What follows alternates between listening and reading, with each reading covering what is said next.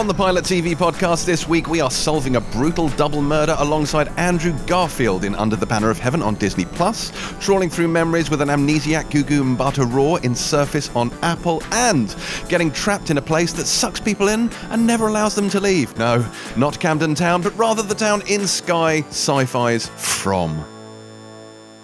I'm James Dyer, and welcome to the Pilot TV podcast, your weekly guide to every show that matters, and lest we forget, a show that you'll get the chance to see live on the 21st of August when we celebrate our 200th episode at King's Place in London. Tickets are on sale now, so do check our socials, or indeed my socials for details. Come for the afternoon, stay for the evening, and get the chance to meet Beth's parents in person, where they can explain at length where her inexplicable antipathy for The Wire comes from. And speaking of which, I am joined, as is my wont, by two of the finest minds in all of TV journalism. First up, the original sneakerhead, a man who is currently sporting what I can only assume is the very best Sports Direct has to offer. It is the Supreme Chancellor. You see what I did there? Mr. Boyd Hilton. Now, I should pull back the curtain a bit. We're recording remote today for reasons. So I need to know, Boyd, because I can't see. What's on your feet? What trainers are you wearing, and what do they say about you? I'm actually in my socks today because I'm at home. What? Obviously. Well, wow. I don't need to Call yourself a sneakerhead. I know. I'm sorry. This week was a big week for sneakers, though, because there was a very limited edition Virgil Abloh Nike Air Force One release, which was so exclusive you had to get them from Louis Vuitton. That's the key element I forgot to mention. Louis Vuitton, Right, okay. Nike, Virgil Abloh collab, and these were only sold on Louis Vuitton's website in an incredibly complicated system of where you had to log in and you were held in a queue and select people were picked out, and then you had to give them the money. So these cost about $2,000 to start with. So they had to pay per shoe in various different colours. Hang on, per shoe? You bought them individually? What, Well, so like $4,000 for the set, or? Yeah, I mean, you're only allowed to, I think, to go for one pair, and But then you got a pair. It wasn't like per sneaker. I didn't get through. But then people who did, they were instantly worth 10 times that amount, and they were going for like 10, 20 grand on. And Sotheby's had a sale of them later that same day. So this is peak trainer madness. Wow. Was happening. So you were going to drop a crisp $2,000 on these shoes. Well, and would you have flipped them for like 20 later that day, or would you have kept them? I would have flipped them.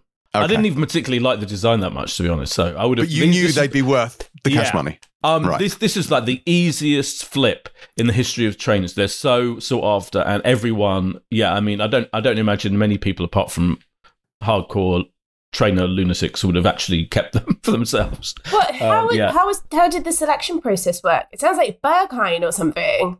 It was quite complicated. Yeah, it was like you had to kind of be there on the website, and then they'd send you a message saying, right, you're in a queue for this style, and you had to join the queue. And but yeah, it was a nightmare. Yeah, frankly, it was very complicated. But there we go. And there were a couple of other big sneaker drops this week. It was a big week. It was quite a big week for some reason for trainers. But at the moment, I haven't decided which pair I'm going to wear today. I think I'm probably going to wear my Supreme Nike collaboration, which I wear pretty much every other day. All right. Here's a question. What is the crown jewel of sneakerdom? Like, what are the best sneakers in the world? Well, when you say best, do you mean best or most valuable? Okay. All right, let's put it this way. God. If a genie popped out of the Pilot TV lamp and said, Boyd, I will grant you one wish. That wish has to be for sneakers. You can have one pair of sneakers, any pair of sneakers. Which pair would you have? There's some real thought going into this. Yeah. I would probably have a very old school, a proper OG Nike Supreme sneaker collab from like, 20 years ago, which are highly sought after, and they're a nice design as well. Yeah, so it would probably be those. Yeah, which I think probably now would cost, if you got them on the resale market, would cost you like $2 or $3 or something like that. Oh, Boyd, when I was 14 years old, I went to America on holiday and I bought a pair of Reebok pumps, and they had the little pump in the tongue that pumped up the tongue. If I still had those mint in their box, would they be like worth a fortune? Do you know what? I'm not a very. I'm the other thing about my sneaker knowledge is very limited to mostly to Nike and a little bit Adidas. So I have no idea about Reebok. Yeah. I'm quite Okay. limited in my It's the same with football. I mostly know about Arsenal. Okay, well, clearly it's not going to be the Bitcoin of its day then. All right, well, also with us, of course, is a woman whose 2 weathered pair of Vans say more about her than I probably ever could. It's Beth Webb. Hello. That was a shit intro compared to Boyd. Boyd got Supreme Chancellor, you got Suit, you got all these things, and shit van owner Beth Webb. I'd run out of inspiration, I'm sorry. Run out of steam. Yeah, I used it all on Boyd. I had nothing left after that. I don't know where you go from there. No, it's the Supreme Chancellor thing is actually one of my favourite memes where they've got on there where it's got a picture of Palpatine from Star Wars and it just says Chancellor and underneath it says Supreme Chancellor and it's the same picture of Palpatine but he's in all the Supreme gear and it's very funny. Oh, that's good. That's good. That's proper good. Giggle. Funnily enough, Proper I just checked giggle. the price because when you asked me that question, I was like, actually, I wonder how much they've got. So Nike Supreme SB Dunk High Pros, right, from back in the day, $10,099 they're going for at the moment. 10,000. So worth less than the Louis Vuitton ones from this week. Yeah, they are, but much nicer than the Louis Vuitton ones, to be fair. Sorry to interrupt Beth's intro with more sneaker. No, it was a short one, Boyd. It was a very short one. You didn't interrupt anything, apparently. So. Sorry. I'll put more effort in next time. Well, not next week because I won't be here, but spoiler for later on. Right. What have we been watching this week, people? I'll start. It's been a disappointing week for me. I watched 2 shows this week outside of our regular homework. Both of which I found to be quite disappointing. The first of which was Loot. So this is the Maya Rudolph Apple series that we didn't get around to reviewing, did we? But Boyd, you watched all of it. And I didn't watch all of it. Oh, you I only did watched it? a couple. Yeah, just a couple. Yeah. Okay. Well, I watched 2, I think, to begin with, and I finished it because they're half-hour episodes. It's nice and easy. I love Maya Rudolph.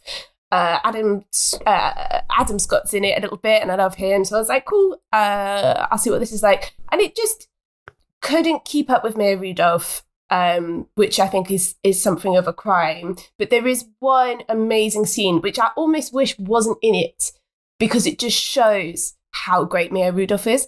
And it's been circulating on the internet. Have you seen, I feel like, Boyd, this might have come up on your radar, but she does the Hot Wings interview in character, in her character in Loot. So she's doing the Hot Wings interview to try and talk about the charity work that she's doing. And the gag is that she can't even handle the mildest wing. So it's the first one on the board and she's already drinking like gallons of milk and cussing.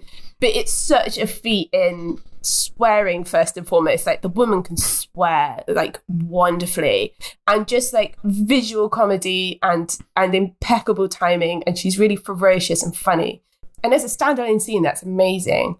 But I didn't think the rest of the show really knew what to do with her. Like it's got a nice heart to it. It kind of skews more to a Parks and Rec workplace comedy, I would say, but with a massive budget. I definitely see what you mean, Boyd, what you were saying last week about how these shows all look the same for Apple. And I wonder if it's something to do with the equipment that they use. Maybe I'm looking into it too much. Yeah, maybe. I wonder if Apple's got this kind of caveat that if you make a show with them, you've got to use like a certain type of stuff. Yeah, it might be, mightn't it? Yeah, I don't that's know. interesting. I don't know enough about like production companies and things, but like it definitely feels like that, isn't it? Everything looks so moneyed, and the whole point with this is she has a lot of money, but like the outfits and everything, they're like beautiful. But yeah, it was just lacking bite and like zest apart from that one scene. So it's just a bit like I think they've kind of left it sort of vaguely open-ended for has it been renewed? I can't remember. I think it has. Yeah. Well, that would make sense. But she's just such a force, and I like she's so amazing. Like she's definitely up there with she is up there with your Tina Feys and your Amy Poehler's. So it's just like I wish they just gave her something that allowed her to really use her full capability. You know, I think is the star I love in that show though is Joel Kim Booster, who plays her assistant. Yes, he is hilarious. He's amazing, and I've just watched Fire Island with him in as well, and he's just wonderful. So it was a real joy to see them. They're all great performers. I'm stupidly forgotten the name of the incredible performer from Glow who's in it, and she's this kind of straight arrow to Maya Rudolph's back and forthness. So it's an incredible cast, absolutely. But I just, it just lacked the oomph for me that it needed to keep up with those performers. And then, because I felt like I just have to start watching it at this time, I started watching The Boys. and I got 4 episodes. I've got 4 episodes in for this, and I tell you what it is. I'm just not in the mood. I'm just not in the mood for that show. And maybe that will change. But I gave it 4. I was like, I'll go up to 4. It's something's got to give. I'll go up to 4. And nothing. I'm just not in the mood. And I feel like if I'd watched this show when it came out in 2019, when it had that real slap you around the face, look at this kind of impact to it, maybe I would be more so. And there's good stuff in there. Carl Urban's obviously amazing. Talk about like poetic swear. Like he's obviously, his delivery is amazing and I like this role for him. But there is, I mean, I won't spoil it for people who haven't watched it yet, but there's a few storylines in there where I'm just not in the mood to see it. I feel like at this stage, if I'm going to see women being abused by hierarchies of power to any feat at this stage, I'm just like, you've got to say something new about this. You've got to be moving this conversation forward. I can't just see you being like, oh, isn't this horrible? Isn't this horrible to be a woman? Like, it's like, yes, I know. And I'm sure this was, you know, it was 2019. So I feel like it was in that kind of knee-jerk era after Me Too, where people were just sort of scrabbling to get those storylines out onto the screen to kind of capture that. I'm reluctant to say zeitgeist, but there was a real kind of slew of Me Too storylines kind of like coming out off the back of obviously Me Too. So I'm sure at the time to see those stories being told on screen would have meant something differently, but to watch it today in 2022 when like it's all been done. So to go back and watch those kind of peppered within this ensemble storyline, I was just a bit like, not in the mood. I'm not in the mood. I found it. I found it quite tiresome to begin with. Yeah. When we first reviewed it, I found it a bit try hard and a bit. Yeah. So I kind of agree with you. There's a point at which, and I can't remember exactly when it was, because I kind of carried on watching it, and there was a point at which I just kind of gave in to it. So you know, I think it actually did get cleverer, right? Though, because I think you're right. Right at the beginning, when the very very obvious Me Too storyline is in there for a start, but once it got more, I think even more confident and slightly less try hard and slightly more emotionally engaging in season 2, I went along with it more. And season 3, I think was the best season yet, and I really engaged with it more. But I know what you mean. I think I think that's quite a. I think a few people found it a bit much. Yeah, I'm not in the mood, and that's down to the show rather than you. Yeah. You watched episode 4 though, which means that you did get as far as the dolphin scene. I did get as far as the dolphin scene, which at the time was quite the moment. Yes. Beth, not impressed by the dolphin scene. There was not a single. Obviously, there are female characters in there who are perpetrators, but there was, of the people we're supposed to be backing, there was not a single woman in there whose storyline wasn't being shit on by male hierarchies. Like, they were just being dumped on. And I was like, especially in this week, which we will get into, but I was like, oh, God, right, okay, I guess more of this. And I think it's just the wrong time to watch this show. I think, so I just come away. I'm probably not going to watch it. I didn't really like Jack Quaid either. I don't think he's all that. Maybe I'm just in a bad mood this week. I don't know. But well, his character is a bit bland, and actually his character, funnily enough, one of the things about season 3 is that he's got much more to do in season 3 than he does previously. Yeah. But there's a scene where he's trashing his room, and I was like, this just isn't very good. This just isn't. It's not very good, really. So I don't know. I've yet to kind of. Yeah, I'm sure I'm going to get a lot of heat for this from our dear followers. Please be gentle, followers. But I just weren't in the mood. Maybe another time. Yeah. No boys for Beth then. No. Boy D, what have you been watching? We should get on to Better Call Saul. Not, boy. This is a weekly. We should really be doing a weekly spoiler special, like you do, like Chris does. Well, perhaps, but I can't be here for it, and I can't. I just don't have the strength, Boyd. So you crack on, but I can't do it. Now I have to butt in here and immediately drop in a warning. So we were on press for the magazine this week, and I was reading through the pages, as is my wont, and there was a spread that came out which had a couple of things on it, including Boyd's review of season 6 of Better Call Saul, which I had to read through and double check. So I started to read it, and then I stopped, and I was like, I know Boyd. So I called John Nugent over and I went, John, could you just sense check this review for me? I want you to read it. I don't want to read it because I reckon Boyd's put a spoiler in it. I feel a tremor in the force. I feel something niggling at the back of my lizard brain telling me he's put something in there that's going to annoy me and I'm going to have to kill him for it. So John read through it and he was like, yeah. He's like, so he went through it. I don't know what it was. Whatever it was actually did get taken out. It is now not in the printed issue. But it was agreed by the Empire consensus that a spoiler was in the review. But luckily, thanks to my Peter Tingle, my spider sense, whatever you want to call it, I did not see said spoiler, so I remain unsullied by it. So I put this to you now as a kind of like, as you're about to speak of it, please bear that in mind. Yes, I did try and take it. Oh god, it's really hard. That was one of the hardest reviews I've ever had to write because I'm writing it in the situation where I'm halfway through the final season. And by the time it comes out, the final season will more or less have been finished almost. But there'll certainly be many more things that people who've watched it will know about. And yet I have to not spoil it for idiots like you who are way behind. True. That's very true. So it was difficult. It was really difficult. Yeah. But all I'd say about the most recent episode that we saw this week was, oh god, all right, there's almost nothing to say that isn't about a spoiler. There's nothing you can say. No. Well, here we go. Right, I'm going to say this. It was an absolutely. It started out. There's a beautiful opening montage. Yeah. Where everyone's trying to carry on with life. That's all I'll say. Right. Yeah, you were doing this very well, boys. Thank you. That was that montage. That opening montage of that episode 9 of this season, is a work of art. The coffee cup was insane. Yeah, coffee cup. Marinara sauce, etc. Yeah. Anyway, that is a masterpiece. Then it kind of settles down, and you're almost thinking it's a bit of a placeholder episode in a way. You're thinking, okay, this is kind of, there's a scene, there's a discussion of wine in the middle of it, right?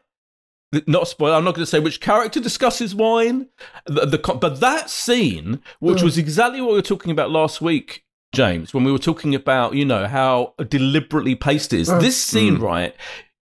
A script writing professor would probably tell a student, if they put this scene in their script, take it out. What the fuck is that scene doing in there? It's the long thing of discussion. I was like, completely irrelevant to the main storyline. What are you playing at? But it was brilliantly done, and it was actually a bit of character work just was fantastic. There was no spoilers. No spoilers, and you know that this comes with an extra power coming from me, who would be the professor with a red Sharpie going, no, get it down to 30 minutes. But with this, there is a facial expression that concludes that scene that just punches you in the face, heart, and knees. Yeah. It's just... Yeah. A knee puncher of a face. A knee punch of a face. Oh, God. Yeah. And then you're like, and this is fascinating and lovely and, this is great stuff. But you're thinking this is not like, an epochal episode. But then it turns into an absolute legendary, crucial piece of episode. One of probably the most important episode yet. Yeah. And all is left. You're left at the end is thinking all kinds of questions. You're thinking, what does this mean? How is it going to carry on from here? What's going to fit? What are the final 4 episodes going to do with that? I'm dreading it, boy. Yeah. I'm fucking dreading it. And does that conclude certain? No, I'm not even going to go there. Okay, so put it this way: it ended up being an absolutely key episode in the history of the show. So there's that. Then I thought I'd have a look at, because of all the Emmy nominations, there are a couple of shows that I hadn't seen at all. The Abbott Elementary, which got quite a lot of Emmy nominations. So I checked it out. It's on Disney Plus here, and it's basically a sitcom. It's a half-hour sitcom, very much like a Parks and Rec, The Office style faux documentary about a elementary school in New York. I think it's New York, and it's all about little kids being taught by egomaniac teachers, and there's a lot of kind of the headmaster is a bit of headmistress is a bit of an idiot, and everyone resents her. And it's fairly kind of low concept show. It's really enjoyable to watch, I have to say, mainly because the kids, and you're talking about the kids it features are like from second grade, so they're like about, you're talking 8-9-year-olds up till 10-11. And the kids are fantastic. They are brilliant. And you can imagine that's a pretty big ask to film a show that is taking the faux documentary style. So it has to be convincing, the acting and the way, it has to come across as these are actual real kids because you're making a documentary about them. And they are so brilliant. And the adults are pretty good as well. But I really enjoyed it. I wouldn't say it was like, I don't think it's like required viewing. I don't think it's like, you're not like missing an incredible phenomenon, but a bit like how Parks and Rec started. When you remember when it started out, it was just like a fairly standard show. It wasn't like amazing, but this could turn into something amazing. And it's certainly very enjoyable. It's quite uplifting as well in its way because it's kind of looking at a public, as in America, a public school, as in a non-fee-paying school, and it's kind of celebrates education, but not in a preachy way. And it shows that even in a fairly, in an area where it's not exactly a wealthy area, and probably most of the kids are like from working class families, but they're still having a pretty great time, and it's very uplifting in that way. So I very much enjoyed it. That was Abbott Elementary, which is on Disney Plus, in case I didn't say. And then I finished We Own This City as well, and I really liked it is brilliant. I really like the way they literally go back in the final episode to the first scene of the first episode. Do you remember they have them saying the same bullshit stuff that they said, the police, right at the beginning of the story? Yeah. I thought that was really clever. And it just showed you how entitled those police are. It really made you think about what kind of person actually... I mean, this is a huge generalization, I'm going to say it anyway. What kind of person wants to join the police in this day and age, in that day and age, in Baltimore? Yeah, well, in that particular case, it felt like it wasn't even just the police. It felt like every sort of strata of the sort of social infrastructure of the city was just rotten to the core. And it was like an entire culture of corruption. It was almost without breaking it down and rebuilding from scratch, almost felt like it was irredeemable. And I think that was what Simon was trying to say. I don't know whether that's obviously actually the case, but it was really bleak. 100%. And the title cards at the end, which showed you this person took over. They were involved in this this torture. It was incredible. It was almost like a parody, wasn't it? Yeah. It was almost parody, but horrible life. Just horrible. Yeah. Incredible. Just what we need at the moment. Yeah, exactly. Yeah. But I want to particularly shout out to Wunmi Masaku, who's a British oh my God. actress. So good. Yeah. So good in it. She is the kind of one of the few, morally upstanding characters in the whole thing. Yeah. She was brilliant as the attorney who kind of dealt with the whole case. But I just think what incredible career she's having as this British actress who's like just absolutely doing brilliant work in mostly American shows at the moment. Shout out to her. And she was also in Loki, Lovecraft Country, like pretty incredible stuff. Had a very bad day in the most recent episode of Luther. So. You're right. Yes, you're absolutely right. So those are my things that I've been watching. Good. Well, I watched the whole of season 4 of Better Call Saul. So I am now starting. I've now watched the first episode of season 5, and this is as we record. We're recording on Friday, so by the time the weekend's over, you never know, I might be up to date. Wow. But so I've done Better Call Saul season 4, which is the best season yet, as far as I'm going. And I've just got one word to say to you. At the end of season 4, I was like, Werner! And that's all I had. I was like, that broke me completely. Yeah. It's a bit good, isn't it? It's a bit good. It's a little bit good. Is it? It is. It's been fun. I'm very, very glad that I took the time to get COVID and watch this. But no, what I'm saying is I'm very glad that I've actually done this, because I've been threatening to do this for years. It's funny though that like some people, like some of our listeners have been saying, you're absolutely right. I found it so hard to get through those early ones, and like the pacing took me ages. And they had the same journey I had, where they finally got over the hump, and then they're like, okay, now it's smooth sailing. Now I'm really happy. Whereas other people were saying they were hooked from the first episode of the first season, and it's just, I find it quite interesting. Like, it's affected people in such different ways, and people said that about Breaking Bad as well. Like, I've long been a believer that a lot happens in season 1 of Breaking Bad. But for me, it isn't until season 3, again, that it picks up the pace. I think season 2 is very good, but again, with all the imagery about the plane and the bear and stuff, like, it's quite abstract and it's not fast moving, and it's not, the plot builds momentum as you get into that third year.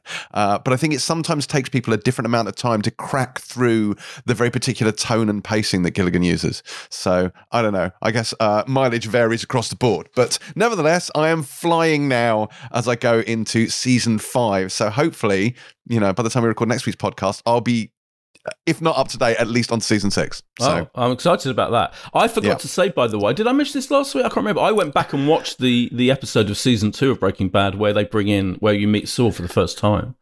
Oh, did you? Yeah. It's so interesting. It's called Better Call Saul. It was episode 8, season 2.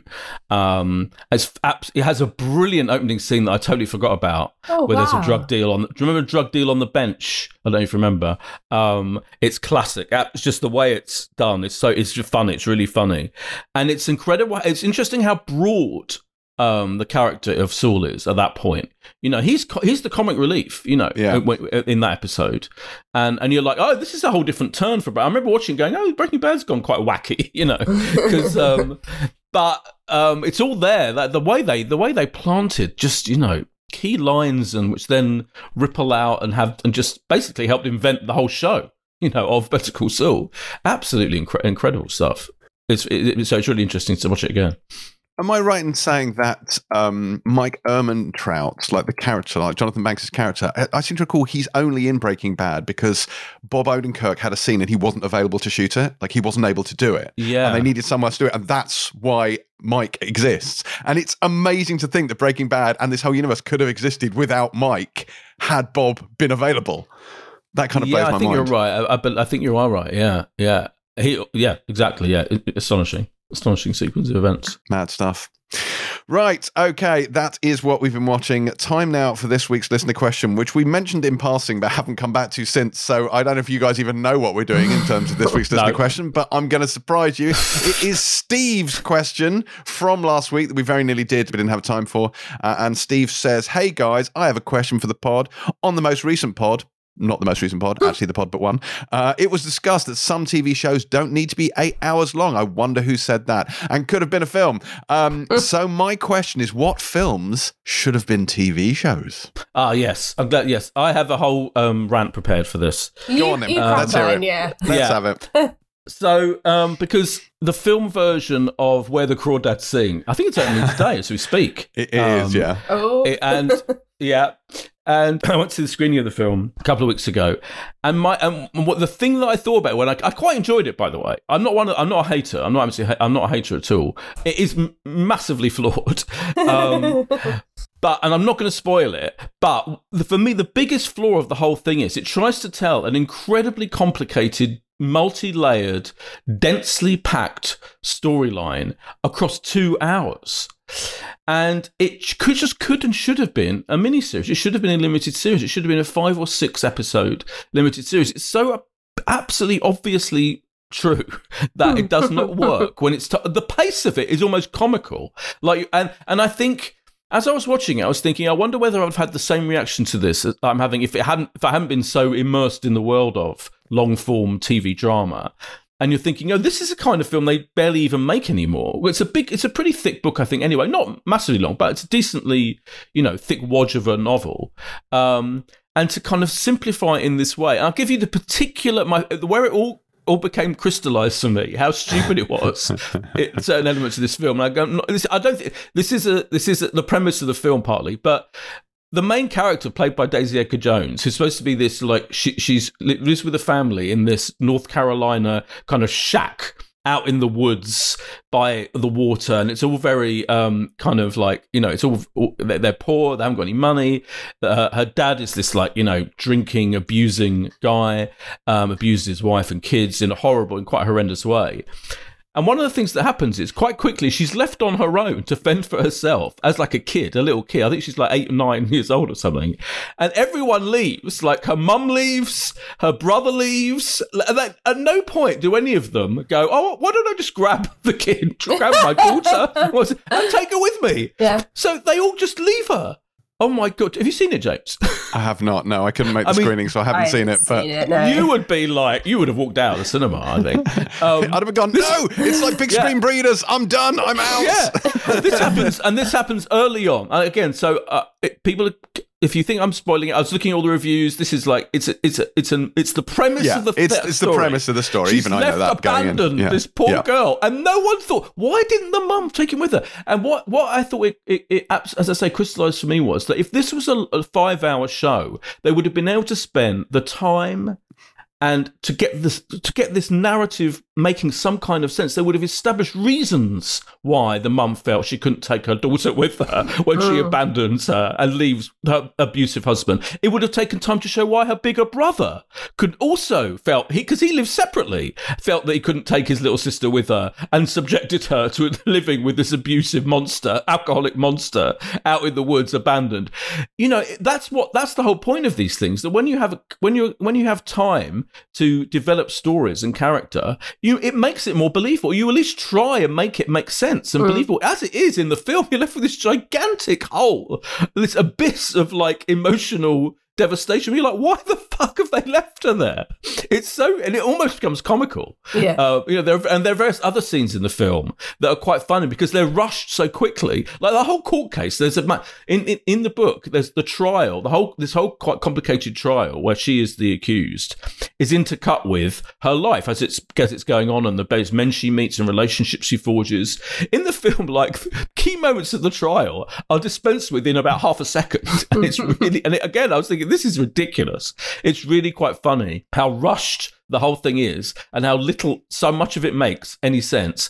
And I think in the book, where she's taken the time to explain these things at length over hundreds of pages and in a miniseries film, it would have worked so much better. So that is my main answer to this, I think, quite good question. I also throw in Divergent. The Divergent films were ridiculous, and like they completely could have been like a long running big 10 hour.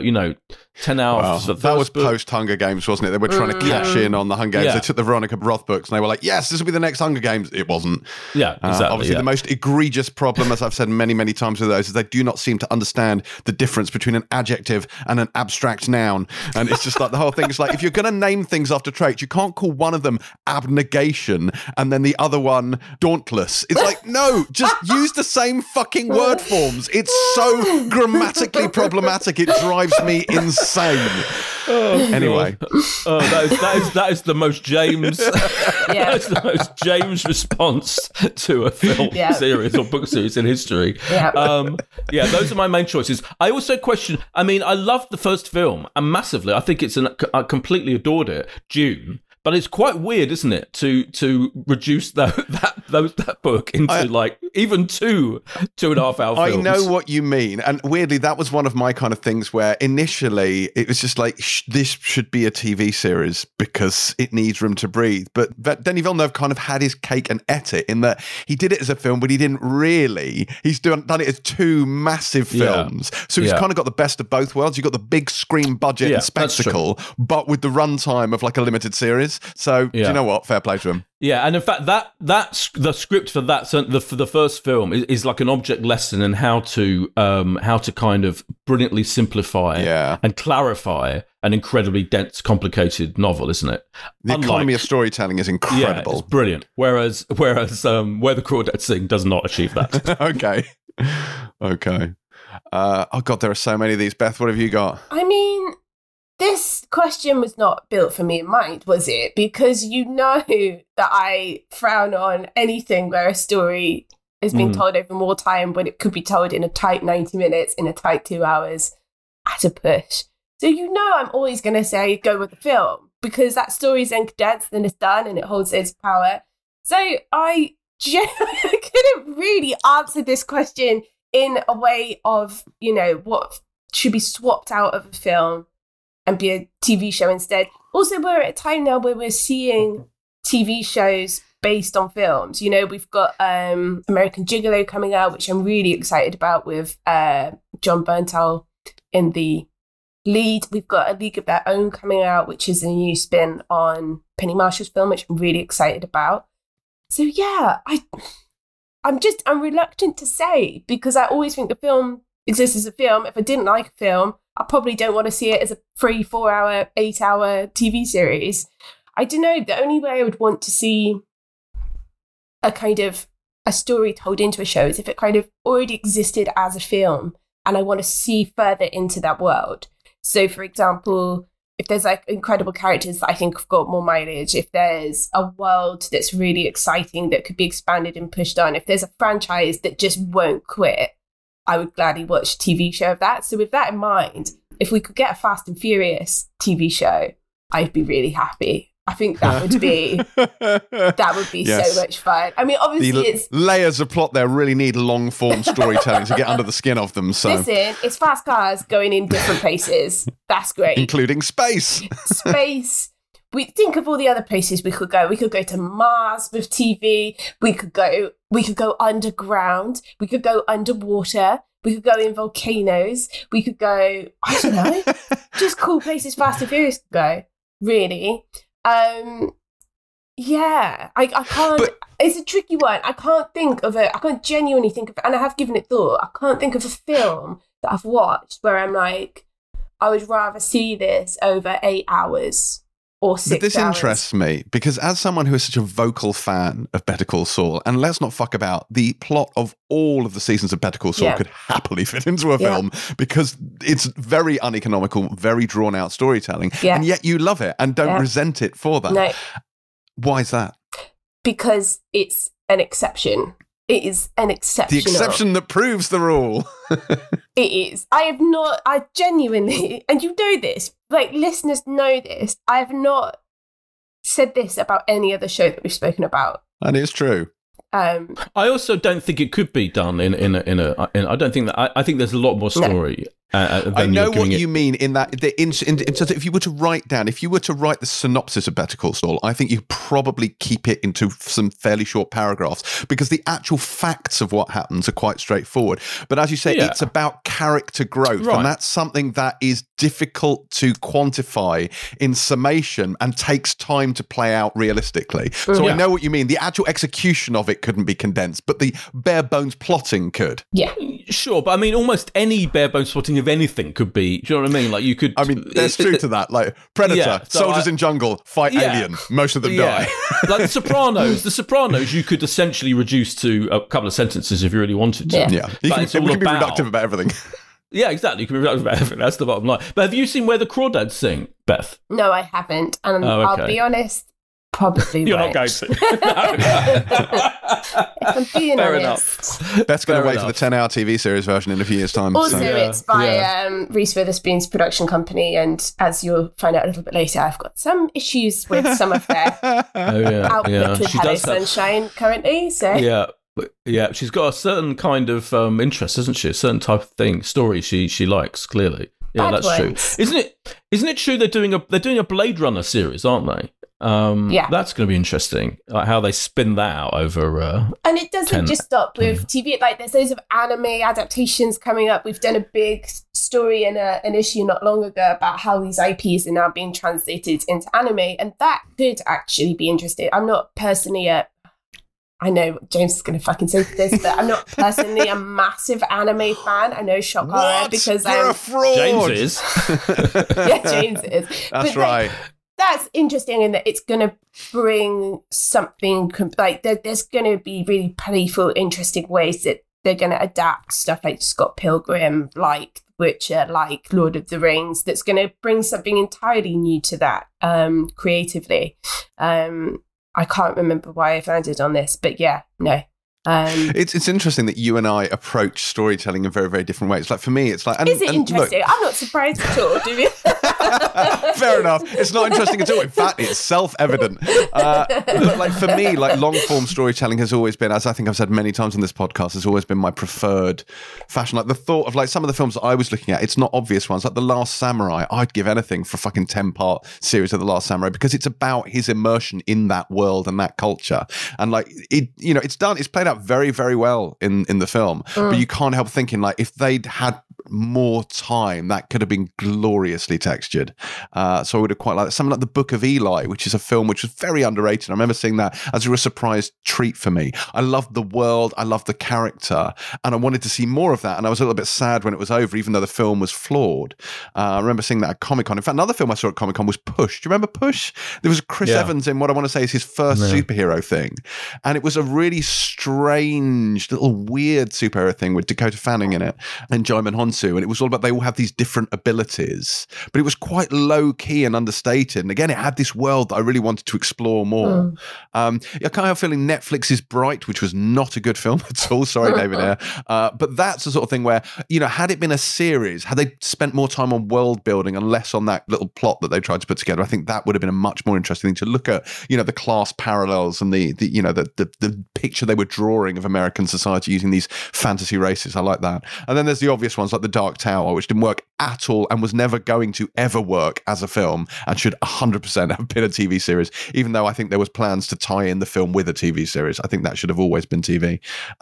Dread is another one. Dread is a film that I absolutely love. Alex Garland's adaptation of the 2000 AD character. I thought that was great. And like when I go back to that, like it's guts me that film didn't do well. It really, and that we as Empire Magazine didn't give it, I think we gave it a 3-star review. It was criminal. It's absolutely a 4-star film. I thought it was great. I got into this with Alex Garland on the Empire podcast once. I absolutely love it.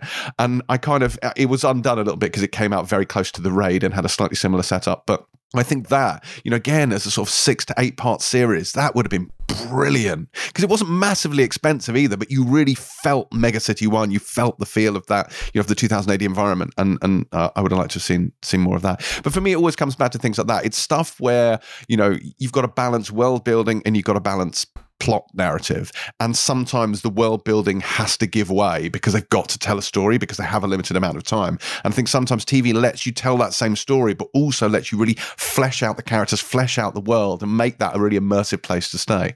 And as evidenced by the fact that my bookshelves contain no stories that are less than like 15 volumes long, I do very much like to stay within my narratives if at all possible. But yes. Anyway, I hope that we have answered that question for you, Steve. If you have a question for us here on the Pilot TV podcast, do send them in to us on social media at Pilot TV Pod on Instagram or Twitter, and we may get to them at a future date. Right. Time now for this week's news. Now, I should caveat news this week by saying that we are recording this on Friday morning and Comic-Con is in full flow at the moment. There's not been a huge lot of TV news, I don't think, thus far from Comic-Con, but there will, I'm sure, be tons today, tons tomorrow, and all over the weekend. So we'll be hopelessly out of date by the time this goes out on Monday, and all I can do for that is apologise. But we've seen a few things, we've read a few things, like what? Bradley Cooper is joining is confirmed to be cameoing in the I Am Groot miniseries, which, I'll be honest, sounded underwhelming, but having like looked into this show a little bit, it looks so cute and lovely. And the director has worked on an animation called Adventure Time, which, if anyone's watched it, knows it's this really surreal, weird Cartoon Network long-running show. So it looks like it's going to be fun and weird and psychedelic and exist within the Guardians universe. And so that's quite exciting, I guess. I think that's about it at this stage, unless I've missed anything.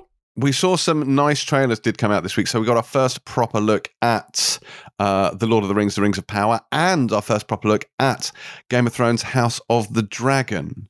So it's, you know, fleshing those things out a little bit. Well, I must say the Lord of the Rings one was, I think, did we talk about this last week, the Lord of the Rings one? Maybe we did. Yeah. I said we did. All right, well, fine. Well, I won't bang on about that one again, but I will say House of the Dragon then did drop in the meantime. And I think it was nice to see that story take a little bit of shape. If there were dragons in it, there were Targaryens in it, there was Corlys Velaryon, the sea snake. Right, I'm going to stop you because do you know what this is?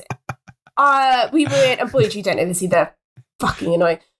We were doing a meeting the other day, and James was very loudly sharing his hypothetical storylines down the table, which, knowing James, will probably come true because he's read all the books. So can we just put a caveat on it now? You can obviously talk about this, but I don't want to hear any of your theories. I don't want to hear any predictions, because those are, by an extension, spoilers, because you are more qualified to talk about this stuff. And that's not a compliment. You're more qualified to talk about these things than we are. So, something that you've said in our office, if that comes true, I'm going to be absolutely livid. My predictions are now spoilerific. I mean, I think you speak for the nation. Yeah, definitely. Yeah. All right. So I've been banned from talking about House of the Dragon for the foreseeable future, but I quite like the trailer. Yes, that's fine. And also, listeners, I owe everyone an apology because I was the one that put him onto the Duolingo High Valerian course. That is true. That is true. That is on me.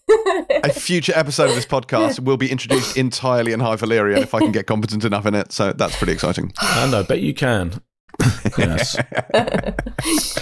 The big news of the week, though, James, obviously, is that the best written, best acted, most perceptive TV show of the moment has been recommissioned for a new fourth season. You know, See? A surprise fourth season for C. Who knew? And I thought it was ending with season 3. Boyd, what are you doing? Readers! Anyway, Boyd put this on our WhatsApp chat the other day, and my response is just nope. No, not going near it, not touching it. Nope. Not of Planet Breeders. Not. That's it.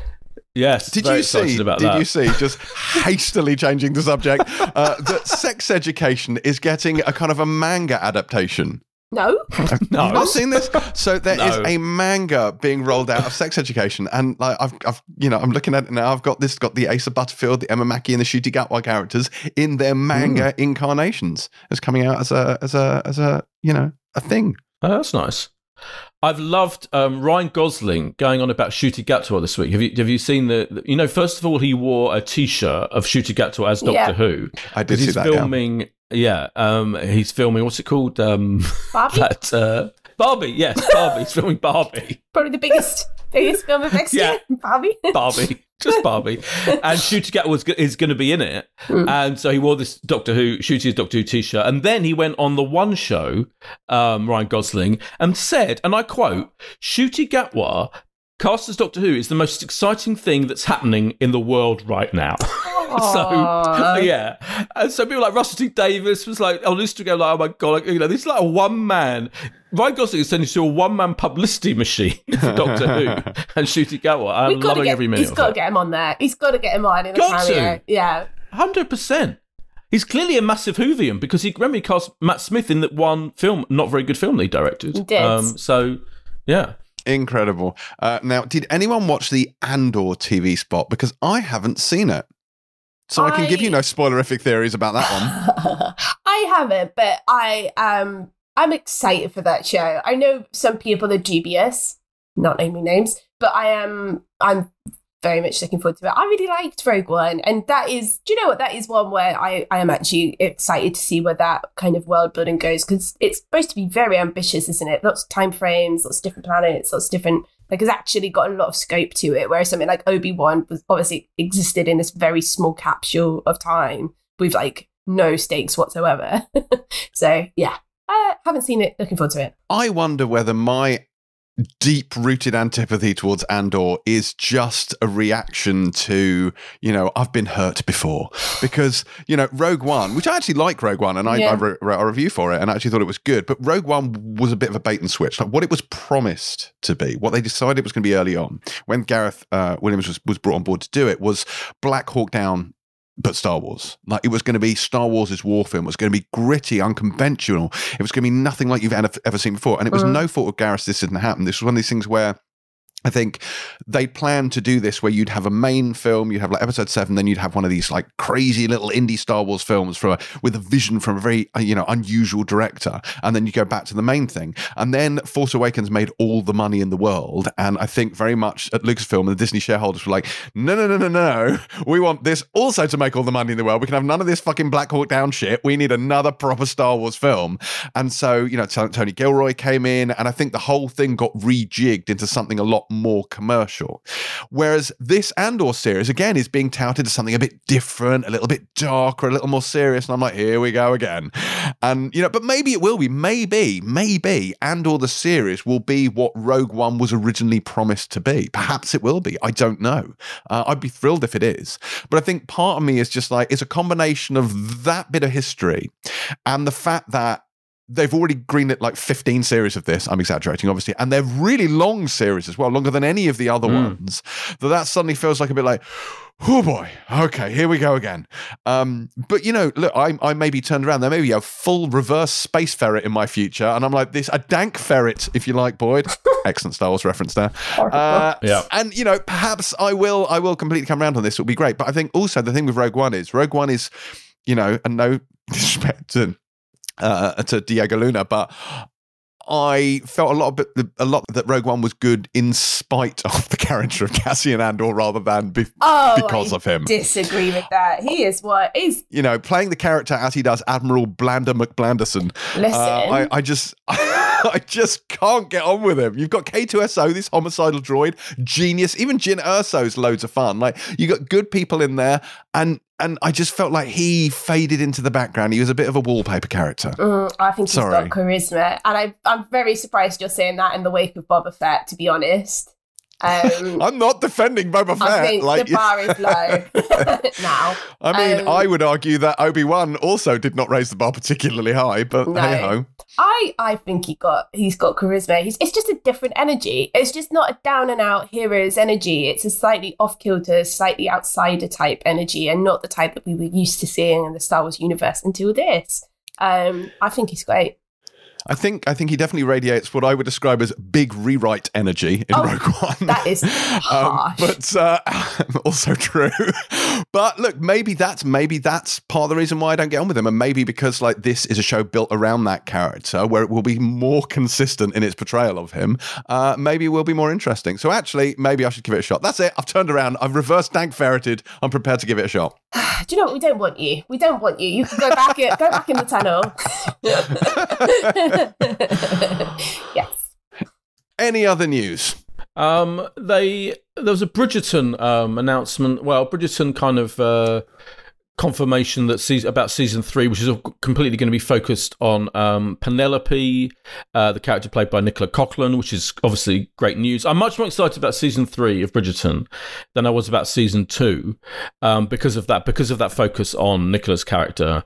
And they introduced new cast members this week. Daniel Francis, Sam Phillips, and James Foon, who are basically like 3 hot guys who will be playing various characters in the 3rd season. They put out a kind of behind the scenes video as well. So, and interestingly, the showrunner left, which I didn't notice that news. Chris Van Dusen, who showran the first 2 seasons, has stepped down. And apparently this was announced a while ago. And Jess Brownell is coming on board. I think that's interesting that he stepped down, because even though season 2 was apparently because massively successful and watched by gazillions of viewers, as Netflix always says all their big shows are. Who fucking knows? Who the fuck knows how many people watch them? But I think there was an absolute perception from a lot of viewers and critics that they slightly dropped the ball with season 2, in making it felt it felt blander than season 1 in many ways. A lot less nudity and gratuitous sex. So I wonder whether, I'm speculating massively, but I think it's interesting that the showrunners left. Put it that way. Yeah. There was also a glimpse of the White Lotus. HBO did a kind of like all their big stuff coming soon. There was like a few seconds of White Lotus season 2 in it. Did you see that, Beth? Oh no, I didn't. When did that come out? This week. Yeah, it looked. I mean, just from the literally matter of seconds. Yeah. It looked really good. Obviously, it looked brilliant. Yes, that's what I'd say. Yeah. And it featured Jennifer Coolidge. That's it. There was the first shot of Jennifer Coolidge actually in the show. Amazing. Yeah, so that's exciting. So excited for that.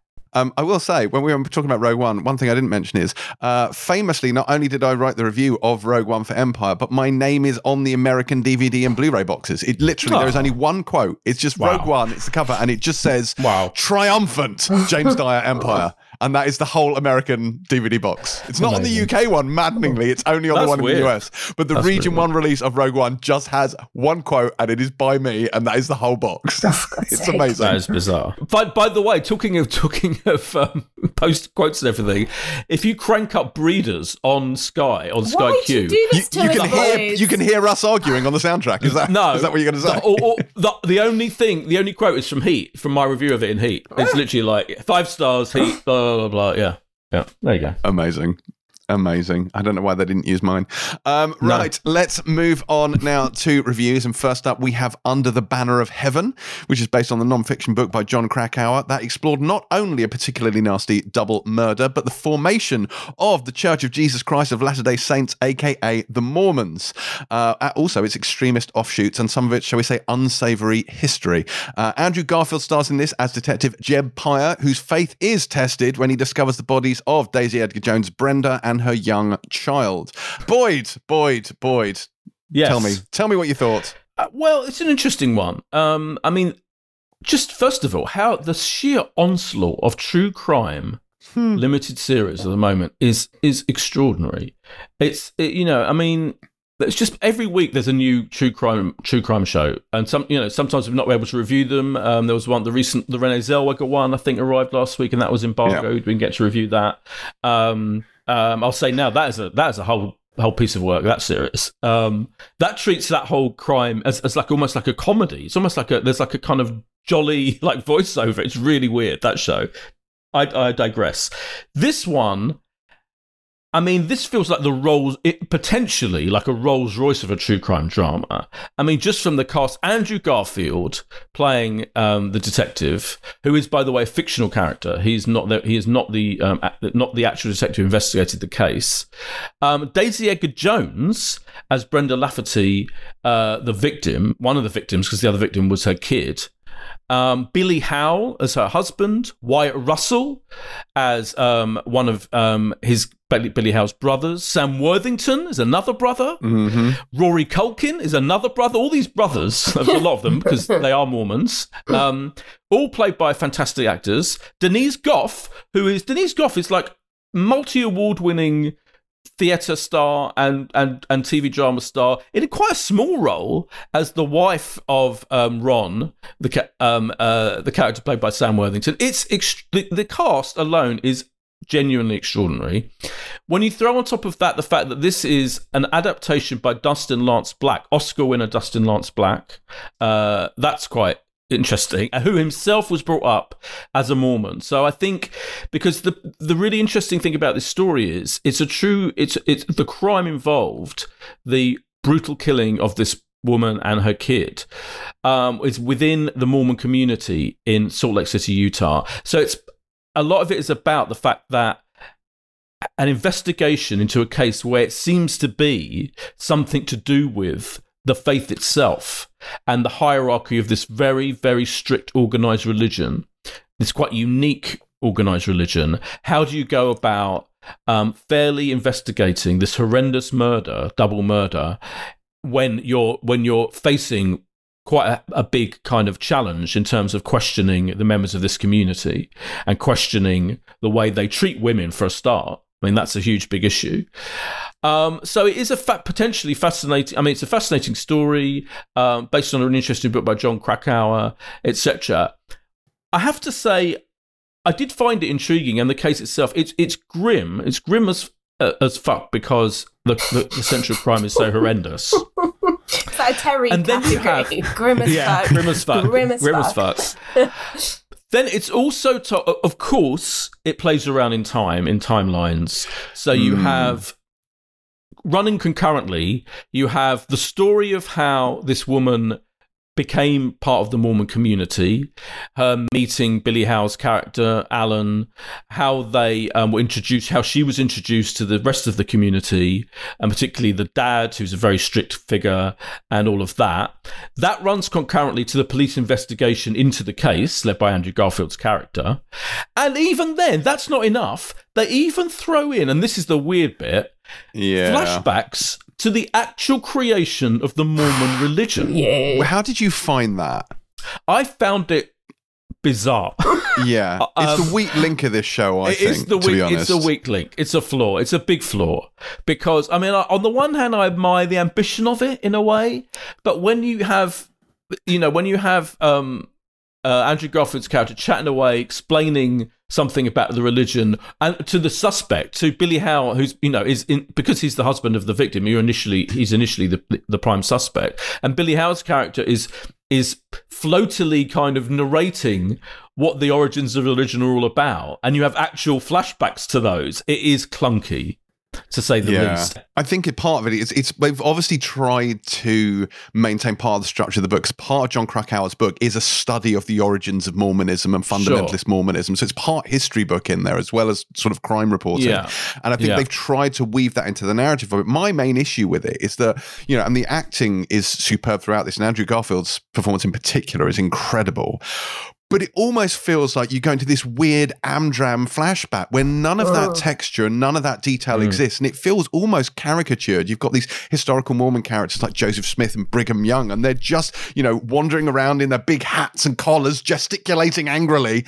And it doesn't feel rounded. It doesn't feel like it has the same quality or texture as the rest of the show. And honestly, I found it really jarring every time it happened. Yeah, it is jarring. You're right. I agree. I agree. Andrew Garfield is fantastic. He's been nominated for an Emmy for the role. I think it's a bit weird that's a fictional character thrown into this whole, true crime, true life situation, and the focus is completely on him. Like from the poster, it's literally him. It's all about him and his struggle. And you're like, okay, maybe a little bit more emphasis on Daisy Edgar Jones as the victim. I mean, you do see. It honours her life because it is, half the story is focusing on it, but it's a bit weird. I don't know. This is almost more a comment on the marketing of it than anything. So, yeah, it's brilliantly acted. It's very nicely shot. It's, I found it quite emotional to watch. But I do think, that device, the going back to the origin of religion thing, is clunky, and that did put me off. And I think there are other moments that feel a bit like too on the button in terms of saying what it's trying to say about the Mormon religion, etc. But it is fascinating but flawed. I mean, Andrew Garfield, I feel, was always going to be exceptional in this. I was intrigued by this show largely because of him and him coming back to TV off the back of like a really buzzy year for him, like an incredibly buzzy year. And it is interesting to see him really kind of downplay after he's done things like Tick, Tick, Boom and, Spider-Man. He's coming and playing this very harried, very torn, conflicted, very straight, like police detective. He's very religious, he's very like bound by faith and duty. So that was really interesting. It's obviously like playing the true detective card, which, the first season of that was obviously incredible. And I feel like they're really trying to kind of build a similar world in that respect within this community. But the flashbacks dampened everything, in my opinion. They should not have had that in there. It was very clunky. Or have it in there, but just find a completely different way of doing that. A completely different way. I just found it a little bit sterile, and I wonder if this is the creation, if this is Dustin Lance Black kind of trying to really make this very serious, very noirish, very sort of. I'm trying to think how to say it. It is very, to go back to Dower, it does feel very Dower, but, very intentionally so, very gripping. And obviously it's got a very, very traumatic event at the heart of it. But because of that, it just, and I think because I'm used to seeing Andrew Garfield in roles where he's very charismatic, where he's very exuberant almost, to see him sort of stuffed into this story and operating within this very rigid religious framework, it just left me a little bit cold. And I feel like I needed a bit more emotional investment in what I was watching. Again, the fact this has just been quite a week for watching stories where women are battered and bruised and mistreated is probably not helped the kind of way I've seen this show this week. But yeah, I should probably say, like, we've all been quite critical, but I don't think any of us would say it's a bad show. I think it's a good, very well made show. Beautifully made. It is flawed, and I get what those flashbacks do, and I enjoyed the Daisy Edgar Jones flashbacks. I thought, again, she's fantastic in that, and it fleshes out that character, and it gives you a feel for the backstory of this. It's the Brigham Young / Joseph Smith thread that bothers me, and I understand why it's there, because I think a lot of people, certainly outside the US, probably don't understand a great deal about Mormonism. So certainly don't understand quite how divergent Mormon theology is from sort of mainstream Christianity. So it serves a purpose, but I think if you combine the fact that stylistically it doesn't really fit with the main show, with the fact that every single one of these is over an hour long, like, I just feel like you could shave 10 minutes off every episode just by getting rid of that segment, and the whole thing would be sped up, and then you're not being taken away from the mystery, which is the compelling part of it anyway. And I just think that the show maybe would have benefited from that, but hey, it's a minor quibble. I think Andrew Garfield gives this incredibly sort of nuanced, emotionally real, sort of soulful, wholesome performance of a man who is a man of faith, but is also sort of righteous and principled. And when his principle brushes up against his faith and they conflict, it's his principle that shines forward. Like, he's prepared to look at the possibilities that all is not what it seems, and I thought he plays that very well. I mean, he's a very sensitive actor as well, and I think he's the big old bright shining star here. But enjoyed this, a little bit too long, but other than that, I liked it. But Under the Banner of Heaven will air, and he's going to play for time now while he looks to find the dates, which I do have on a document here, and I'm going to keep talking until I find it. Wednesday the 27th. It's going to come up. What's that, Boyd? You say it's Wednesday the 27th. Oh, God. Yes, indeed. Under the Banner of Heaven then airs on the 27th of July on Wednesday on Disney+. Next this week, we have Apple's latest series, Surface, which sees Gugu Mbatha-Raw as Sophie. And she is a woman who has hurled herself from a ship in an attempt to take her own life, only to wind up with amnesia and forced to piece the broken parts of her past back together and find out why she did what she did. Or perhaps if she did what people say she did. Beth, do you want to take us beneath the surface of, I don't know, this. Tell us about this. Well, it's ironic, isn't it? Because there's nothing beneath the surface with this show. It's all on the surface. It's all there. It's surface level stuff. It's just, maybe it's called Surface because it's just on the surface. So yeah, so this is Veronica West has created. She developed and produced High Fidelity, the new High Fidelity, which I really liked. So this is her going in like a pretty major new direction with this show. And I've only watched the first episode of this, but it's Gugu as Sophie, who is like a moneyed, nicely put together young woman who is trying to piece together, or just trying to kind of not even piece together what's happened to her at this stage. She's just being reintroduced to her life through the people in it. So there's James, who's her husband, played by Oliver Jackson Cohen, her friends, who are just god-awful women who drink cocktails in very nice bars, and then she sees a therapist as well to kind of talk over what's happened. So she's been reintroduced to her life. She's trying to just kind of move forward in it and try and gain back what she thinks she's lost, basically. And then this guy, played by Stephen James Baden, he starts to show up mysteriously, looking over his shoulder and dropping her clues. And then she realizes that he's been involved in her life prior to the attempted suicide that's alleged to have happened. She starts to find more clues, and it's about the mystery of what's happened and what's going on.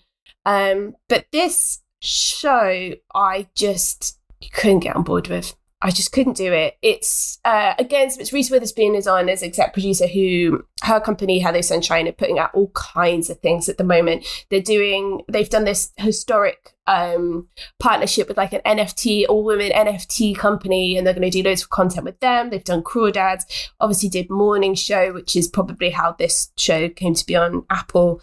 And of course, I will go back to it again. It is an Apple show, so it looks moneyed. There's a budget here. All the interiors are like marble and high ceilings, and the outfits are all, like beautiful designer outfits that she wears. Everyone looks like gorgeous, but it is just a show of very little substance and a lot of style. I thought the script for this show was dreadful.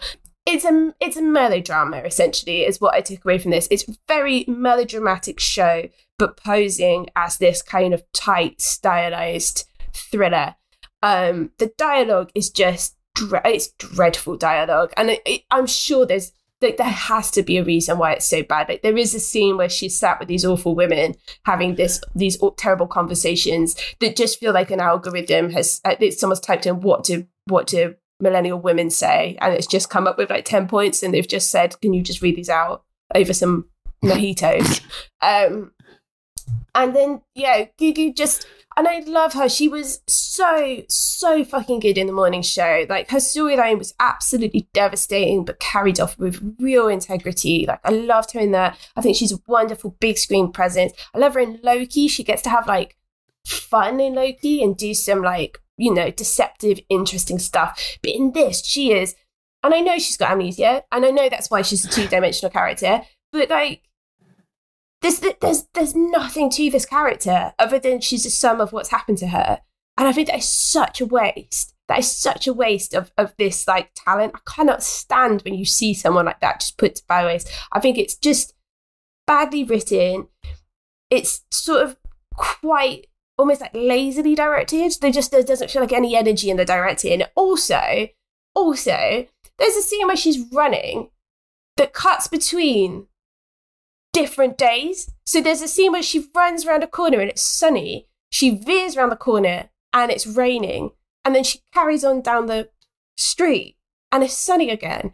And I shouldn't necessarily care about that stuff, but by that time, I was so het up by how angry I was at the show. I was like, this is the bad cherry on top of a bad cake. Like, I think if you've got that much money to like make the show look that good, sort your editing out, sort out your continuity. I found it vapid. It was just a shame. I just don't like seeing good talent squandered, and this was very much the case. I did not care for it. I thought that running scene is like a kind of montage, or kind of meant to show that she does a lot of running both before. I think so. I'm pretty sure. I mean, But what I would say about the running is she spends half this fucking show, right, running in the middle of the street, in the middle of the road, rather. In the middle of the road in San Francisco. Is there do cars not use roads in San Francisco? I mean, I've been there a number of times. That was weird that she maybe she was clumsy. Maybe that's what happened. She was just clumsy and fell off the boat. I agree with everything you've said. I agree with absolutely everything you said, but you know what? I really enjoyed it. This is I love this kind of shit. I'm here for this, 100%. It's really similar. I mean, it's not going to win any awards either for the scripts, which you're right, is functional at best, and but it's for originality, it's really similar. Do you remember there was a show called Close to Me, which I don't think we reviewed because for some reason earlier this year on Channel 4, with Connie Nielsen, which was all about her. She was found at the bottom of her stairs, and she'd had an accident. She'd lost all memory of the period before the accident, and it was a big amnesia drama. Christopher Eccleston was in it as well. It was like everyone's lying to her about what she was like, and she had this whole life. It was very, very similar concept to this.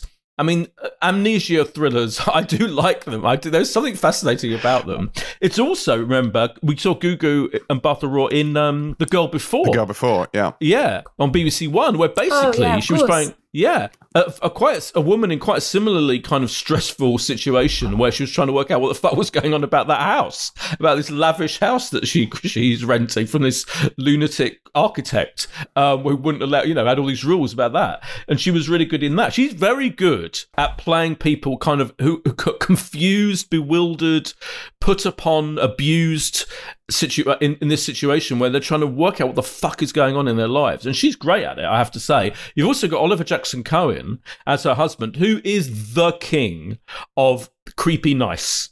Yeah. He's like, nice. He's being lovely to her, looking after her, everything there, but there's something not quite right. There's something wrong with him. And he's brilliant at it. I love him for it. Invisible Man, him and Elizabeth Moss, fantastic. And he's got that in this. He's got very, very similar, it's just something not quite right with him, even though he's being absolutely wonderful to his wife, who doesn't remember anything about him, has no idea what the fuck he's like, really.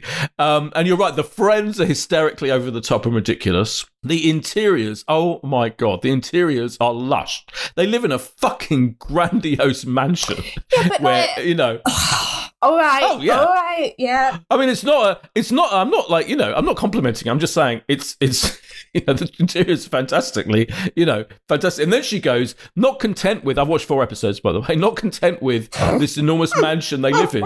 They also have a country house, which is just like an hour away from San Francisco. Near the other side of the Golden Gate Bridge, where they have this fantastically beautiful, more interiors in their other country places where they go to at weekends. I just enjoyed every minute of it. It is, as you say, it's in that same kind of world to me as The Undoing. That HBO. Yes, I see. Big Undoing energy was very much my feel with this. Big Undoing energy. So it's yes, it is stupidly written. It's maddening in many ways.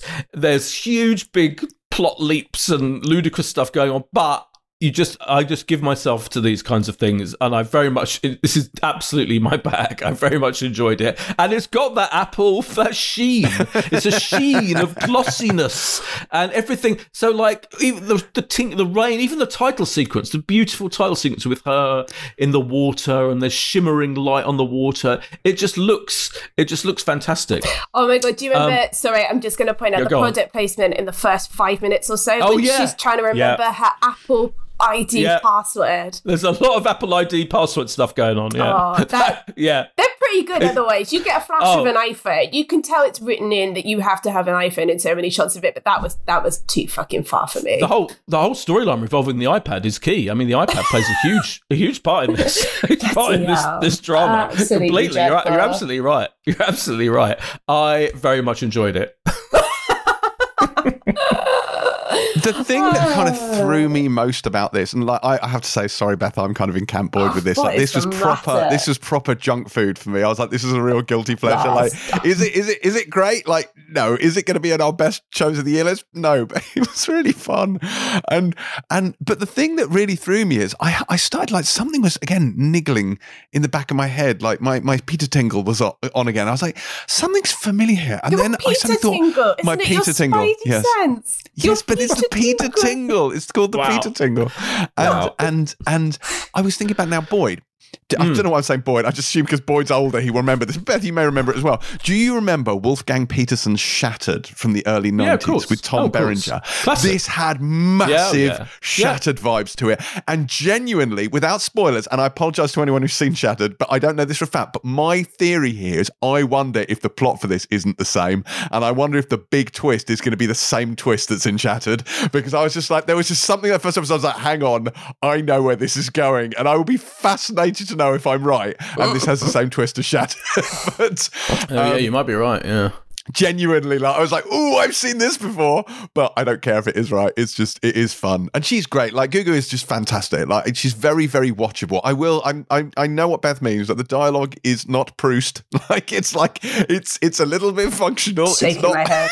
It's not fabulous, but the show looks glorious. She's great, and I want to know what happened. And it's just, yeah, it's fun. It's like cracking open a tube of Pringles the television equivalent of that. So I think Shutter was also set in San Francisco, wasn't it? From memory. But anyway, yeah. That I couldn't say. It's been a very long time since I've seen it. I know it's Bob Hoskins. Is it Joanne Whalley as well, I want to say? Yeah. Greta Scacchi, Tom Berenger. Yes. It was Tawdry, yeah. Oh, yeah. Absolutely. It's that kind of 90s thriller that you just don't get in cinemas anymore, ever. But Exactly. Loads of fun. Yeah. I will say one final thing about this while we're on sort of verisimilitudes. Like, their lax approach to the availability of medical records did bother me. Like, that's a thing that I was like, hang on. By the way, what does she do in the hospital? What is her job? I don't know, but the fact is that it someone's just me? Yeah. Is she like a doctor, or is she? Go off and I'll just sit at your desk. Yeah. When I was writing, this is true. I was writing about this for Heat, right, and I was like, I don't take many notes. I'll be honest with you when I'm reviewing something. I mean, that is a flaw in my plan. But I was like, what the fuck is her job at this hospital? And I went back. I had to go back to rewind, and I still don't understand what she's supposed to be doing in that hospital. It's fascinating, and the fact that she's allowed to just run for hours on end in the streets of San Francisco rather than doing whatever that job is at the hospital is bizarre. Anyway, sorry, carry on. Amazing.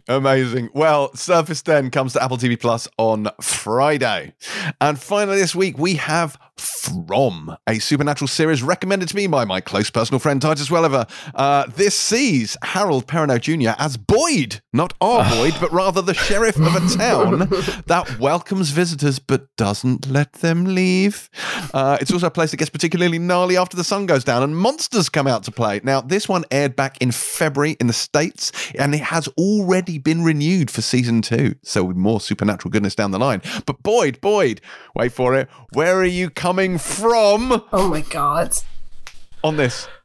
I got a bit lost on the way in working out just how much Lost was the key influence on this show. Yeah. Because it's basically Lost, but instead of on an island, it's in a wooded community, kind of kept off the beaten track, where like Hotel California, you can't leave. Well, as soon as you arrive, you can't leave. It's weird. It's a weird one, isn't it? Because, I mean, first of all, any show that has a character called Boyd is obviously exciting for. And the fact that Boyd Stevens, the sheriff and de facto mayor of this town that no one can ever leave, is played by Harold Perrineau, the brilliant actor from Oz, the classic prison drama Oz, and Lost, and Lost indeed, means that that's fantastic that Boyd is being played by him because he's fantastic. He's also a complete bastard in this show. The opening, which is quite hardcore. There's an opening scene which I won't go into too much detail to reduce the impact, but let's just say stuff happens, quite traumatic stuff happens, quite bloody and violent stuff. Then Harold Perrineau comes in, Boyd comes in, and he's like, he treats the poor person involved horrendously, and he's a complete and utter bastard. But you do then, I guess the whole mystery of this show is why is the sheriff being so horrible to everyone? And why is he insisting that everyone gets back into their homes and draws the curtains and closes the blinds before the sun goes down? And why is this place, this small town, a place that as soon as you enter, you can't leave? Why does the highway, the freeway or whatever it is, circle around the whole thing? So this family, the other main focus of the opening of this pilot episode is that this new family who's trying to find somewhere to stay for their vacation, and they can't extricate themselves from this small town, and they're thrown right into the middle of the whole bizarre situation. It's a really intriguing premise, even if it is quite similar, heavily influenced by Lost, and if it does star one of the stars of Lost, etc. But I was fairly gripped. It's actually produced by the Russo brothers as well, I've just seen, and it's nicely shot. It's really quite, it's full on. The violence and the gore for a horror thing is there. It's not, it doesn't shilly-shally when it comes to that. And Harold Perrineau is great as Boyd. So I enjoyed it. I wouldn't say that it's at the top of my list of things to carry on watching, because I kind of, especially because I know it's been renewed. When you know something this high concept has been renewed, you're like, they obviously can't solve all the main central mystery of what the fuck is going on this season, because they've got to carry on to the second season at least. Of course, we had all of this with Lost back in the day. So that's a big caveat for me, and I'm not sure. And I will probably find the time to carry on watching it, but it's not at the top of my list. It is really intriguing. I will say this show was an absolute nightmare to Google. Like I was trying to find, because I was trying to find, there's like from TV show in the UK, and it was just how to stream UK shows from US. It was a nightmare. I'm just moaning at this stage, let's be honest. I mean, this is definitely cashing in on the big, like, Stephen King, Mike Flanagan zeitgeist of the last few years, isn't it? Like, what Mike Flanagan's done for, like, serialized TV is pretty amazing. And he's obviously done this with this kind of small town community with a big unseen, well, it's not unseen, but a force of evil kind of locking it, and then the dynamics within the town. I really love Harold Perrineau. I have not got the stomach to watch Oz, but I thought he was obviously great in Lost. But I'm pleased to see him doing something as meaty and interesting as this. But I've only seen the first episode. You've got to give me more than that in the first episode. It cuts off at a really, like, I don't want to spoil, but you think you're going to get something in that first episode and you don't. And I think it was a lot of building up of story with the intention of it going in a lot of different places, but the sort of payoff just wasn't quite there for me. But yeah, it is interesting. I loved Lost when it was out. I thought it was amazing. And Yellow Jackets as well. Obviously, this kind of stream of like mysterious terror and getting to the root of what that actually is and why these people are locked in this situation is always interesting to me. So I might well keep watching this for the time being. But it needs to put its cards on the table a bit sooner than it is, I think, is what I'm saying. I loved it, as I'm sure you can imagine. I absolutely loved it. I watched the first 3 episodes of this because I just couldn't stop.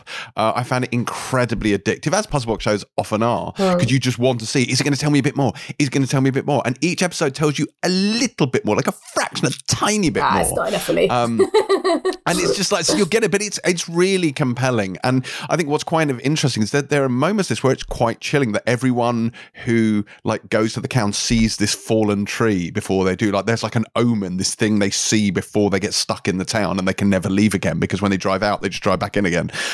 Which is, it's a well-worn trope, that is, but it's used very, very effectively here. And then you have the kind of monsters in the night idea. And again, monsters that come out of night, not new, done it in the X-Files, done it in Pitch Black, done it in so many other things. But I think this has a real Kingian vibe to it. And it's not just a small town setting, it's also the sense that the town is populated by a cast of quite distinct oddbods. And you know how Stephen King loves his distinct oddbods, and there are just really weird characters in there, and you just think, I want to know what these people's deal is. What's your deal? What's going on? Why are you like that? And I think so even beyond the setting, like I didn't find the characters at all bland. Weirdly, the main family that come in are a little bit bland, but the people in the town I found really fascinating. I think there was only one exception to this to me, and that's David Alpay plays a character called Jade, who is deeply, profoundly aggravating. And he's basically a guy who doesn't believe any of it's real and thinks it's like an elaborate reality show or a setup or a game or something. And it just gets so fucking tired. And you just think, for the love of God, could a monster come out of the forest and just tear his face off for my own sanity? Because I cannot deal with him any longer. Is he the one who, when we see him in episode 1, he tells everyone they're really hot, and he's like, "Oh, you're beautiful." Yeah, he's off his tits on drugs when he turns up. Yeah, but right, when he sobers up, he's even more annoying. He's really irritating. He's terrible. So Ian Bailey and his family, obviously the main ones, they come in their RV with his son, his daughter, and his wife, and they get stuck in the town. So they're sort of our eyes and ears, the sort of avatar for the audience, and we get it explained. They have it explained to them. We have it explained to us what the deal is with this town. What's quite interesting, again, it's that they've taken that, and so the town is split into 2. You have the people who live in the main town who kind of pull together for the common good and are still committed to trying to get out. And then you have Colony House, which is like this great big, it's almost like a university halls of residence, like a hippie commune, where everyone in there is doing drugs and fucking and just believing this hedonistic lifestyle, because they're like, we might get eaten tonight, so let's have fun. Painting. And painting, yes. Yeah, Boyd's son, that character is hilarious. I forgot to mention him, yeah. He's an artist. We know he's an artist because he's got a cravat. He's like topless, but with a cravat, and he paints some girl naked, and he's like, "Oh yeah, I'm above all this bullshit." Yeah, he is hilarious. Yeah, carry on. So I like that. I found it really compelling and really fascinating, and also really horrific, like properly gory, but shocking in a couple of places. And it's not just the monsters. Even the first episode, there's a couple of really, like, quite again Kingian moments where one of the odd bod characters does something massively sociopathic and no one seems to notice.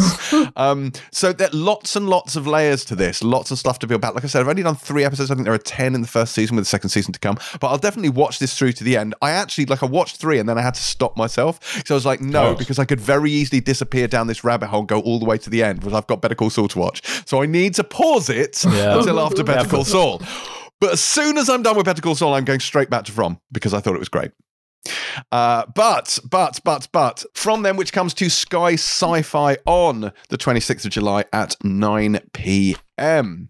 That is, by the way, that's the launch night of Sky Sci-Fi, which has changed its name. It used to be Sci-Fi and now it's Sky Sci-Fi. So hang on. So what, as in Sci-Fi, not the Sci-Fi channel. So SYFY is now called Sky Sci-Fi. Yes. Okay, exactly. I'm very confused and I didn't know that. Yeah, right. That's the whole point. Yeah. So this From is the kind of launch show, if you like, and on launch night on Tuesday of the change from Sci-Fi to Sky Sci-Fi. But Sci-Fi, as in Sci-Fi, which used to be the Sci-Fi channel, then became Sci-Fi SCI-5, then became SYFY to distinguish it from the sort of general genre of sci-fi. Okay, so that used to be its own entity, but now it's just Sky Sci-Fi. But what is it in the States? Is it still sci-fi? I think it's still sci-fi. I think so, yeah. I think the sci-fi thing never caught on here. So. We'll call it sci-fi. Sci-fi, yeah. Très français. So sci-fi in America, but Sky Sci-Fi now here in the UK. Exactly. So this is what we would normally have called a sci-fi show, but it is now a Sky Sci-Fi show. Okay, I'm glad we have clarified that situation. Okay, fine. So what else is out this week that we have not covered? Obviously, Paper Girls we did not cover. This comes to Amazon Prime, and that is based on Brian K. Vaughan's graphic novel, but that is embargoed, so we're going to cover that next week. Anything else we've missed this week? Yeah, there is The Great comes to Channel 4, the very good Catherine the Great series that's on what's it called, Stars Play here. Season 2 arrives on Channel 4 on Wednesday at 10 o'clock. And that already aired previously before Christmas, didn't it? On Stars Play, yeah. Stars Play, but it's just coming to terrestrial. Yeah. But a lot of people have access to Stars Play or don't know what Stars Play is. So I think it makes sense. It's part of the deal. Channel 4 did a deal with them about their content, and so they have second rights to their shows. But The Great is one of the best things on Stars Play, I think. There's also this show called The Newsreader, which actually started on Sunday, the 24th, which is an Australian show, which people are saying was very similar to The Newsroom, the Aaron Sorkin show. And it's like a kind of, it's like set in the world of news and news reading. It's set in the 80s. It's all about like a female anchor and what issues she faces.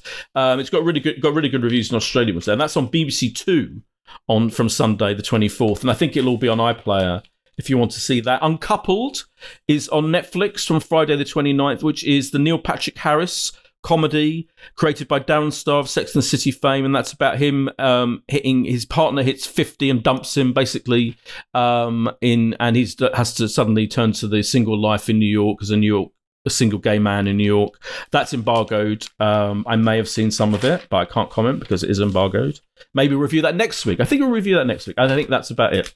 Right. What is our pick of the week? Beth's just like, don't watch television. Yeah. I'm saying, for me, it's Surface. Surface is the one I'm looking forward most to watching the rest of it. You are incredibly extra, boy. I'll go for From. Yes, come on, Beth. I am also going for From because it is the single greatest thing on TV this week. It's amazing. Right, okay. Well, that is it for this week's show. As you've heard, Boy may be doing all sorts of things next week, and I have no control over it whatsoever because I am not here next week. Unfortunately, I will be taking the week off, so shirking my pod responsibilities. Boyd won't be here either, actually, because he's in New York, but consummate professional that he is, Boydie will be dropping in remotely to continue his uninterrupted streak as the only pilot TV podder who has never missed a single episode. Wild. So, there professional. You go. That's it. You're a pro. Nothing but a pro, Boyd. Please do leave us a review on Apple Podcasts if you enjoyed the show. And if you hated it, then obviously feel free not to. If you want to feedback to us in person, please do head over to the King's Place website and book your tickets to our live 200th episode all day on Sunday, the 21st of August. And you can shout your reviews at us while we're standing on the stage. The link is pinned on my Twitter, which you can find at James C. Dyer. And while you're on Twitter, do visit at Boyd Hilton and at Beth K. Webb. Now, as I said, I won't be here next week, but fear not, because Kay Ribeiro will be stepping in to torment Boydie in my place, and an excellent job she will do of that, I am sure. It's a hell of a week to miss too, actually, because Sandman comes to Netflix. However, I have it on good authority the Sandman is embargoed, which means you're going to have to wait until I get back to do that one, which I'm very, very pleased about. I may or may not have every episode of that waiting for me. This is the thing that was stressing me out the other week. Like, I've got Sandman episodes, but I feel like I can't take 10 hours to watch Sandman when I've got Better Call Saul I need to watch. Yeah. So it's really stressing me out. So, I'm going to maybe, during my week off, I'll maybe see if I can slot it in once I've caught up with Better Call Saul. So we'll see how it goes. But, have fun without me. Don't turn it into a great big breeder special if you can avoid it. But we'll see what happens. We will. We'll struggle without you. Yeah, you'll struggle through. You'll get by. Until then, though, pilot out.